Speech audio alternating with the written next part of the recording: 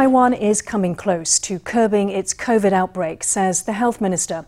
At a Monday press conference, Health Minister Chen Shizhong reported 274 local COVID infections and 15 deaths, while retroactively adding 73 cases to previous days' tallies. He said that the COVID infection rate was dropping off and developing into a controllable outbreak. Let's hear from him. 那根据我们整体的一个专业的一个报告就是到5月30号。 So, according to the reports, the RT on May 30th was 1.02. Taiwan's R number was at its highest on May 13th, 14th, and 15th, when it reached 15. At that time, it was extremely high. We instated Level 3 restrictions in Taipei and New Taipei on May 15th, and nationwide restrictions on May 19th. Since then, the RT has dropped to around 1, which means we are moving in the direction of a controllable outbreak. The R number is a way of measuring a disease's ability to spread. The health minister said that Taiwan's latest R number has dropped off dramatically since its peak, going from 15 to 1.02. The current R number of 1.02 indicates that each COVID patient is infecting just one more person on average. It's a good sign, he said, that the outbreak is moving into the controllable range. At a Monday press conference, the health minister addressed criticism that government orders for 10 million locally made COVID vaccines were placed too early, before the vaccines obtained authorization for emergency use. The Central Epidemic Command Center signed a purchase order with 2 Taiwanese pharmaceutical companies for 5 million doses each. 疫苗是一个战略的物资。 Vaccines are a tool in the war against COVID. We need to be able to control it, to have the ability to manufacture it. The government must, of course, participate in such investment projects to reduce some of the pressure on the manufacturers. The CECC reiterated that vaccines were key to Taiwan's COVID strategy. It signed a contract with 2 major domestic vaccine makers, Medigen and United Biomedical, to buy 5 million doses from each company. It's a decision that's drawn criticism, as their experimental vaccines are still in phase 2 trials, and neither has been authorized for emergency use. The vast majority of vaccines, of course, are purchased in the phase 3 stage. But starting to place orders during phase 2 isn't wrong either, because if you want dibs on the vaccines, that's how it's done. In the past, countries that have tried to develop their own vaccines have done this kind of thing. Facing criticism over the purchase orders, the health minister defended the decision at a press conference on Monday. He said Pfizer will finish phase 3 in 2023, Moderna in 2022, and AstraZeneca by this September at the earliest. He said that even so, many countries have already placed orders and granted emergency use authorization for the 3 vaccines. He said that, in fact, buying early was standard protocol, as waiting too long to sign meant missing out on supplies. 采购其他的国家的这些的疫苗的时候， When we purchase vaccines from other countries, we actually place orders while the candidates were still in clinical trials. This was the way to ensure we could get the vaccines relatively quickly, and to make sure vaccine makers had sufficient funding and incentives to accelerate vaccine development. Critics point out that foreign vaccines were granted emergency use authorization only after starting phase 3 trials. But in Taiwan, vaccine makers are allowed to apply for authorization right after the completion of phase 2 trials. In response, the CECC said that AstraZeneca only had 3,220 people in its phase 1 and 2 trials, while Moderna and Pfizer had fewer than 1,000 people in their first 2 trials. Taiwan's phase 2 trials involved more than 3,800 people, it said, saying it vouched for the safety of the vaccine candidates. 所以我们就做了将近有4000人。 There were nearly 4,000 participants. That's why we say that at such a scale. We all know that phase 2 tests for safety, and if a vaccine can pass a study of such scale, there is no safety concern. 我们投资在我们国产的这个疫苗公司。 Investing in domestic vaccine manufacturers is a form of investment. Of course, there's a chance that the investment won't work out. But I believe that, going by the current data, the antibodies that these vaccines induce are considered to be robust. The physician said that investing in vaccines is inherently risky, but that given that demand outstrips supply, purchase orders must be placed before a product reaches the market. He said that pre-ordering vaccines is the only way to ensure a supply for the nation. The president said Monday that she welcomed efforts by private entities to procure vaccines for Taiwan. Last week, Hanhai Precision Industry and the Buddhist Organization for Guansan offered to procure foreign vaccines to donate to the government. On Monday, President Tsai Ing-wen denied that her administration would obstruct their efforts. We are extremely grateful for their enthusiastic proposals, and the government will proactively provide assistance. The government has already announced that civic groups will be managed by Deputy Minister of the Interior Chen Zhongyan. As for corporations, their window of communication will be Minister of Economic Affairs Huang Meihua. The government is happy to work together with the people to ensure the vaccines are safe, effective, and legal. There will absolutely be no issues of obstruction. Tsai said her administration would help private entities during the procurement process, which includes safety assessments by the central government. Tsai also said the central government was working to expedite the delivery of its foreign vaccine orders. China says it is opposed to Japan donating COVID-19 vaccines to Taiwan. Last Friday, Japan said it was in talks with AstraZeneca over supplying a portion of its stockpile to Taiwan. Tokyo's announcement triggered an angry protest from Beijing, which said Taiwan could easily obtain vaccines from China and was instead exploiting the issue for political gain, specifically in its campaign for independence. We heard that Taiwan will not have a steady vaccine supply until July. Before that point, it will not have sufficient vaccines. Considering the relationship between Taiwan and Japan, we will have a good look at the details of providing Taiwan with vaccines. During the March 11th Tohoku earthquake, Taiwan provided various types of aid, including donations. So, of course, when it is facing difficulty, we want to help. Last week, Japan said it was willing to give part of its AstraZeneca vaccine supply to Taiwan. The announcement drew a sharp objection from Beijing. In a routine press conference, China's Foreign Ministry spokesman Zhao Lijian said Taiwan could easily obtain vaccines from China. He blasted Taiwan's government for attempting to seek independence by, quote, exploiting the issue of vaccines. In turn, Taiwanese official Chiu Trui-zhen said it was the CCP that's politically manipulating the vaccine issue, thwarting the efforts of a third party to assist Taiwan. Such behavior is disheartening, he said, adding that the Taiwanese people were now seeing the true face of Beijing. 生命至关重大. Saving lives is of the utmost importance. It is paramount. Preserving life and safety should transcend everything. We want to solemnly call on the other side of the strait to show some self-respect and cease its political manipulation of the vaccine issue. Over in Japan, there are reports of China working behind the scenes to prevent Japan's vaccine donation. China knows of this development, and China will absolutely attempt to obstruct it. Although they have mobilized some pro-China parliamentarians and some pro-China Japanese officials to block the donation, the Japanese cabinet and a majority of the Japanese parliament are still in favor. They believe that Japan should donate its surplus vaccines to Taiwan. To circumvent Beijing, Japan is considering donating to Taiwan by way of the COVAX Global Initiative, or a private organization, according to Japanese media agency Kyodo News. Sales of pulse oximeters and smartwatches that measure blood oxygen are soaring.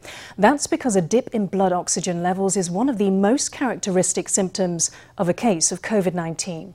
Having a device like this at home can help you check if your cough could be COVID or if it's just a cold. But there are lots of products on the market. We asked an expert to help us sort the options.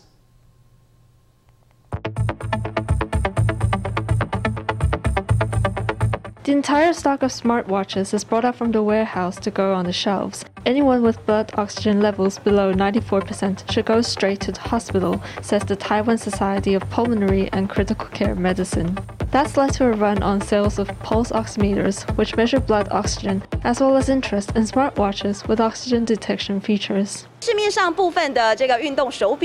Some of the smartwatches on the market have functions that detect blood oxygen levels. Turn them on and press the watch down firmly on your wrist. Then point the screen upward, and within about 10 seconds, you can see your blood oxygen saturation level. During the pandemic, consumers have been specially inquiring about this. In this wave, sales could grow by 10%. Retailer says inquiries have grown 10%, but online there are even more options. The prices vary widely though, with some products under 1,000 NT and others more than 10 times as much. This electronics expert tested them for us. On his right hand, you can see the Xiaomi Mi Band 6, which costs less than 1,000 NT. On his left hand, the Apple Watch S6, which costs over 13 times as much. The Xiaomi watch takes longer to get a reading, but they come out almost identical at 95% and 96%. Mostly what really matters is the way you wear the watch. Be sure to adjust it to the correct likeness and do the test in a fixed, quiet location. In principle, it's the same as measuring your heart rate. It sends intense pulsed light through your wrist to measure the state of your blood and blood vessels. No matter if it's a few $100s, a few thousand, or tens of thousands, they're all pretty much equally accurate. And the experts say there are lots of variables that can influence the readings of such watches. They're not to be taken as a definitive diagnosis. Graduation season is around the corner, and that means thousands of job seekers will soon be hitting the market. Most companies say they are willing to hire recent graduates, but the job search could be harder than normal for many as the economy reels from the latest wave of COVID.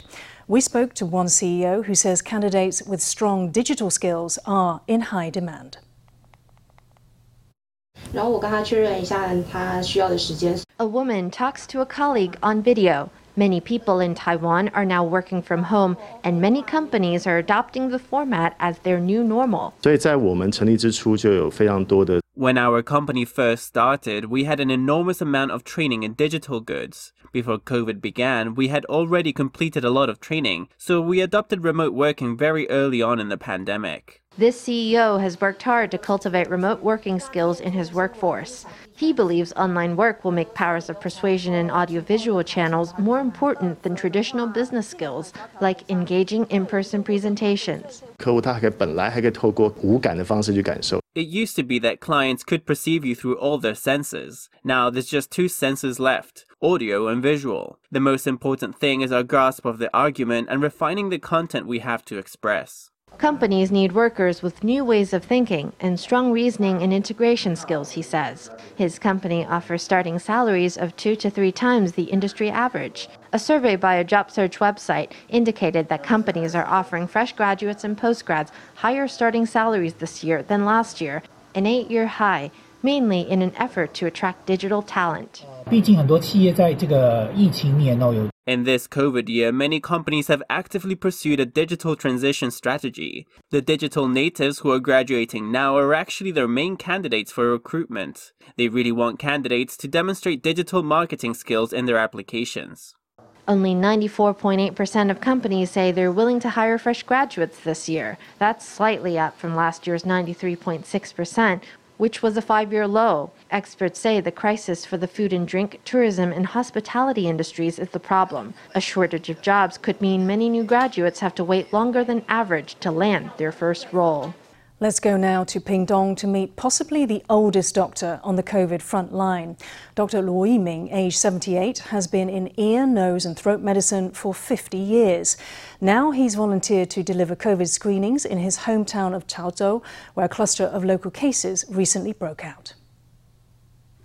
78-year-old Dr. Luo is dressing himself in full PPE. The veteran ear, nose and throat doctor is working with Pingdong Christian Hospital to deliver COVID screenings in Chaozhou Township. The hospital asked if I would be willing to support the rapid test in Chaozhou. I think it makes sense for ear, nose and throat doctors to do this because we really understand the nose. You have to take the swab from the nose, so I was happy to agree. Dr. Luo has been in medicine for half a century and is the oldest practicing ear, nose and throat doctor in Pingdong. As the virus proliferates, medical personnel are getting spread thin. Dr. Luo's family isn't keen on him being involved, and he's not immune to anxiety either. I was a bit scared. I've had a vaccine which helps, but my family is very scared and don't want me to do it. But the chance is here and I think I should offer my service and experience the situation.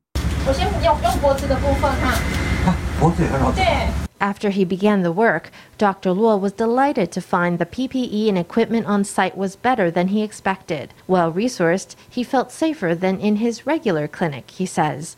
The only thing is, testing stations can't use aircon. Pingdong is regularly hitting 30 degrees, and in PPE, the risk of heat stroke is very real. Colleagues urge him to take it easy, but he says the work invigorates him. A local COVID cluster recently broke out in Chaozhou, and the spirit of service carries him onward.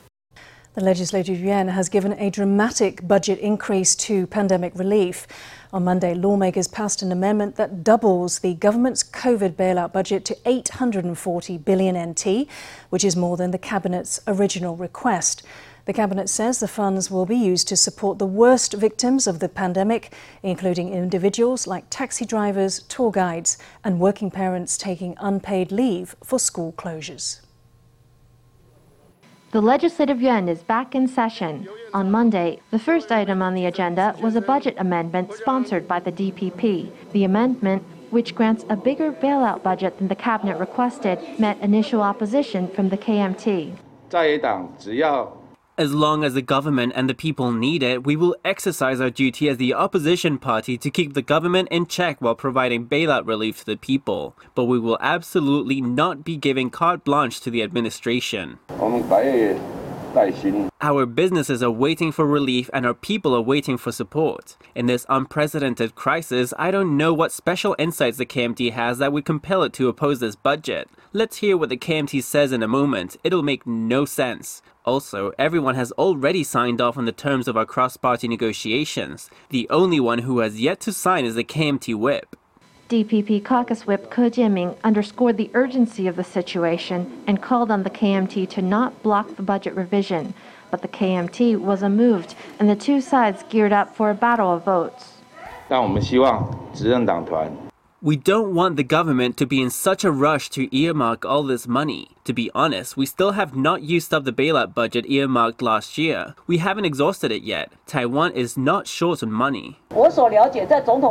From my understanding, the day after the budget is promulgated by the president, the Executive Yuan will finalize a 260 billion NT package comprising relief and inoculation programs. This package will be sent to the Legislative Yuan for an item-by-item review. When the time comes, the Premier and all the ministers will come to the Legislative Yuan for interpellation and reviews. Despite its initial objection, the KMT agreed to support the bill during cross-party negotiations. The bill cleared its third and final reading at noon. And with that, Taiwan's COVID bailout relief budget was raised from 420 billion to 840 billion NT. Its enforcement period was extended by 1 year to June 30, 2022. Lawmakers also passed a raft of auxiliary resolutions to the budget. The DPP agreed to the KMT's proposal that all travelers to outlying islands be tested for COVID on Taiwan proper. The equipment to enforce the policy is to be set up within a week. The DPP also agreed to raise the budget allocation for local governments to 10%. Due to recent rainfall, Taiwan has called off its plan to tighten water rationing on June 1st. Hsinchu County has narrowly missed losing its water supply 2 days a week. In Miaoli, Taichung and northern Changhua, rotational water cuts will continue but will not be extended by 8 hours a week as previously planned. Rain has fallen across Taiwan for 4 straight days, bringing nearly 90 million tons of water to national reservoirs. In Miaoli County, more than 800,000 tons of water have fallen over Mingde Reservoir, lifting it from critical lows of 12% capacity to enough to supply the area for a month. Electricity prices are on the up. Taipower's summer rates take effect starting Tuesday, with hikes between 13% and 27% for most users. The average household can expect to pay at least 500 NT more on their next power bill. Taipower asks customers to conserve power this summer, to spare their wallet and to avoid triggering another national blackout. The fridge door swings open and shut. With a pandemic underway, digging around for snacks is a national pastime, and having the lights on all day is a common state of affairs. But it's time to start saving energy to avoid the pain on your next electricity bill. Starting June 1st, summer rates will come into effect, ahead of an anticipated power crunch. Households that use less than 120 kilowatt hours each month will not see an adjustment. Those that use up to 330 kilowatt hours a month will only see a slight adjustment of approximately 0.2 NT per kilowatt hour. Under Taipower's summer pricing, households that use less than 120 kilowatt hours will be charged 1.63 NT per kilowatt hour as before. Those that use between 121 and 330 kilowatt hours will see rates go up from 2.1 to 2.38 NT. For those that use up to 500 kilowatt hours a month, rates will go up from 2.89 to 3.52 NT. Rate hikes range from 13 to 27%, with heavy power users facing the greatest increase. Over these past 2 days, there's been heavy rain across Taiwan, along with a dip in temperatures. That's resulted in less air conditioning use. But because people are staying at home amid the pandemic, Taiwan's total power consumption has been astonishing. According to Taipower, the average household uses 291 kilowatt hours a month in off-peak periods and 434 kilowatt hours a month in the summer. That means the average power bill will go up by 500 NT after the summer price hike, or even more due to the pandemic. Sometimes when it's very hot, I just switch on the AC for a bit. You save where you can, but if you can't, oh well. Watch a little less TV, turn on the AC a little less often. That's all you can do. With pandemic restrictions in place, there are some who are barely venturing out of their homes. In the month of May, power consumption soared to record heights. Taipower urges the public to save power to save cash and to save Taiwan from the threat of more electricity outages.